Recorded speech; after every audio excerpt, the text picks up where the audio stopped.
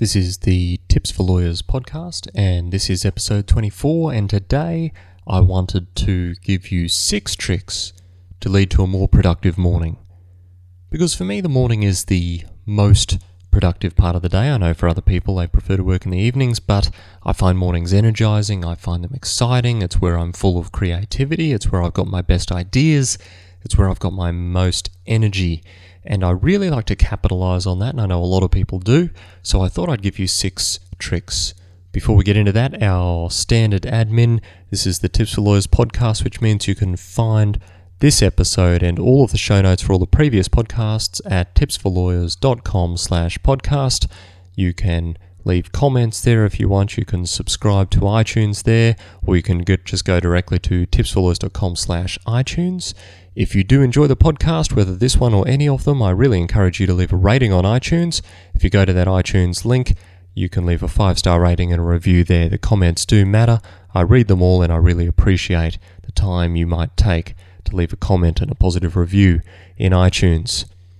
That said, let's get into our 6 tricks for a more productive morning. Now, I know the usual things. People are going to tell you eat a good breakfast and, don't necessarily have 16 cups of coffee before you even leave the house. Some people will give you some other things about exercise and bringing up your endorphins and stuff like that.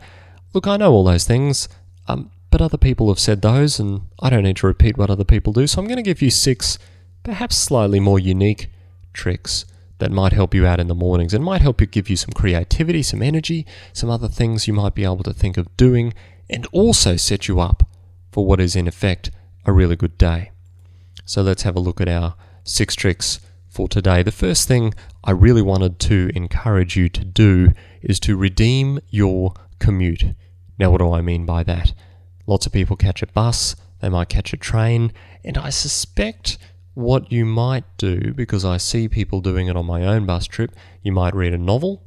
That's fine. I suspect you have lots of time to read a novel, but you might read a novel, you might listen to music, you might spend time scrolling on Facebook. The number of people I see with their fingers wagging as they scroll down 1 million different posts in Facebook is pretty unbelievable these days. And I want you to think for a minute, how does that help you? What is it that does for your morning? Does it help you do better at work? Does it energize you? Does it make you feel like you've hit the ground running? Does it give you ideas? If it ticks those boxes for you, then that's fine. But for me, reading a novel, listening to music, scrolling through Facebook, none of that provides me with anything. Most of it, in fact, is just a way of killing time on the commute. So instead of killing time on the bus or the train, how about you redeem your time? Sign up to a podcast. Perhaps you're listening to this one. Sign up to a podcast about creativity, about entrepreneurship, about writing, about research. There are lawyers' podcasts out there where they talk about black letter law if you're actually interested in that. Get audiobooks. Audiobooks are fantastic because you can listen to those on your way there. But don't necessarily spend the time in fiction. Spend some time in non-fiction. Learn something. Fill your brain with ideas so that you can take those ideas with your morning energy and creativity, and you hit the office and you go, right, how am I going to utilize what I've just learned? How am I going to take that and use it to help a client? So that's my step number 1. Take your commute. You've got time. You've normally got 15, 20, 30 minutes, and use that. Use that time for something productive. Don't just kill that time. Don't waste the time. Use it for something productive. The fact is, you've got plenty of time on Facebook. You've got plenty of time to read a novel. So use that time instead for something else. Use it where you can be quiet and contemplative, and use it to do something positive. Perhaps journaling, perhaps listening to an audiobook, perhaps listening to a podcast that actually gives you some positive information and feedback that you can take into your day and that you can utilize. So that's my first tip. My second one is this. When you hit your desk, send one email that you don't have to send. See, so often we get into work and we start on the things we have to do. But the fact is, those are going to happen. But what about sending an email that you don't have to do? Send the thank you note that you haven't got around to doing yet. Send the note touching base with someone to see how they're going. Send a note to a client inquiring how they had something on the weekend. If you know your clients well enough, you might be able to inquire how their kids went in something. You might be able to touch base with a colleague. This might be the time where you can set up a coffee for someone later in the week or even that day. Send an email that is not mandatory. Why? Because it gives you a feeling that you've accomplished something more than the necessary.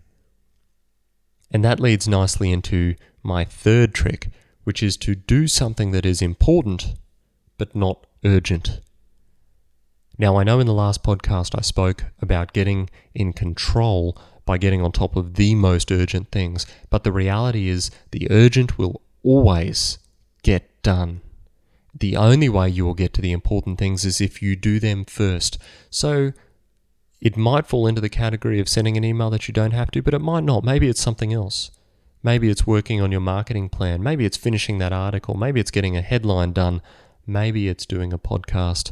Maybe it's any number of other things that you haven't found the time to do once your day gets going and the phone calls start and the interruptions begin and the urgent matters start taking over. Get the important thing done first. So you've redeemed your commute, you've sent an email that you don't have to send but would like to send, and you've done something that's important but not urgent. The next thing I wanted to encourage you to do in your morning routine once you hit the office is to do a hard thing. Perhaps you've got that advice sitting in your inbox that you're just struggling to get across the line. Perhaps you've got a difficult letter to write or a difficult phone call to make. Do that as early in the day as you can. Why? For two reasons. Firstly, if you put it off, then you'll end up putting it off to the next day again, just like you have all the times before. The second reason, though, is if you start the day by accomplishing the really hard thing that's been plaguing your mind, that's been stopping up your brain, then everything else for the day will feel less hard. I've heard it called Eat That Frog, which I think is an old, might be John Wayne or someone like that, or Mark Twain perhaps, about eating a frog being the most awful thing you're likely to do all day. And if you do it in the morning, everything else that day seems fantastic in comparison. That's what this is about. Do the hard thing, the difficult thing, the challenging thing, the thing you don't really want to do but you know you have to.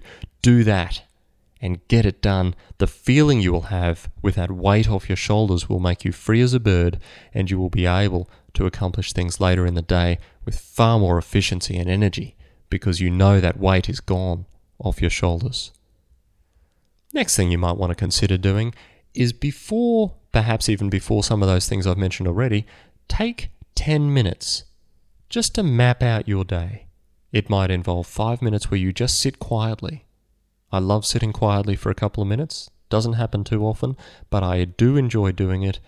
Sit quietly for 5 minutes and see what comes to you. Then spend the next 5 minutes mapping out your day. Now, hard and fast plans do not work here, but that might be the time you can write your to-do list. Perhaps that's where you can jot down those important things for the next morning so that you can make sure you're ticking off on the important before the urgent gets in the way. So take 10 minutes, plan a little bit through the day so you can tick things off, you can line through them, you can get in control of your day, and that again will help you avoid that feeling of stress like I talked about in podcast episode 23. You can get in control, you can take a breath, you can have a minute to stimulate your senses, to get your creative juices going and to make sure you've worked through what's important to get done that day. And look, the last thing's a little bit out of left field. Take a minute at the start of your day to be deliberately and unexpectedly nice to someone. Perhaps you might like to buy the person behind you coffee in the line for no particular reason. You don't have to know them. What about a random act of kindness or a random act of generosity? What about a nice word to someone who normally you don't have too many words for at all? Be nice to someone. Starting the day with a positive, deliberate act will get you in the right mindset for a positive day, will energize you, will have you feeling good. And that's what all these things are designed to do. Take a look at the list. All these things are designed to do one of two things. Lighten the load, get your energy up, give you ideas. Okay, that's three things, but they're all in the same path. They are designed to make the rest of your day better. If you redeem your commute by listening to an audiobook or listening to a podcast or reading a non-fiction book or learning about something, then you will be able to take that into the rest of your day and the rest of your week. If you send an email that you don't have to do, you know you are moving beyond the status quo. You are advancing, and that gives you a feeling of positive attitude towards your day and energizes you. If you do the important thing, it has the same ultimate effect. You know you're advancing beyond what needs to be done into what can be done, and you are starting to realize your potential. If you do the hardest thing you can think of to do first, then everything else in the day feels like a breeze, and you will cycle through those things far more easily than you would if you hadn't done the hardest thing first. If you take 10 minutes to map out your day, you know exactly what you need to do. Sure, things get in the way, but you have a plan. You need to be flexible, but you can map out your day and you can tick those things off, and again, you have that sense of control. You have that sense of peace. You have that sense of accomplishment. And finally, being positive. Being deliberately positive, deliberately generous, but deliberately nice will put you in the right mindset when you're talking to clients, when the difficult conversations come up. You will have a far more positive attitude. So those are the 6 things I wanted to encourage you to do for a productive morning. If you want to exercise or avoid coffee or have a good breakfast or not check email before you get to work, that's fine. Do those things too. They're not bad advice, but I wanted to cover a few different things and give you some different ideas. So get out there. Try some of these out. They do work. I use them myself, and they leave me energized for the day every time I do them. That's it for Tips for Lawyers episode 24. Head over to iTunes and leave a review. A little bit of a shorter episode today, but there's no real problems with that. Sometimes I like to do them short, sometimes I like to do them a bit longer. Have a great week. I'll see you soon.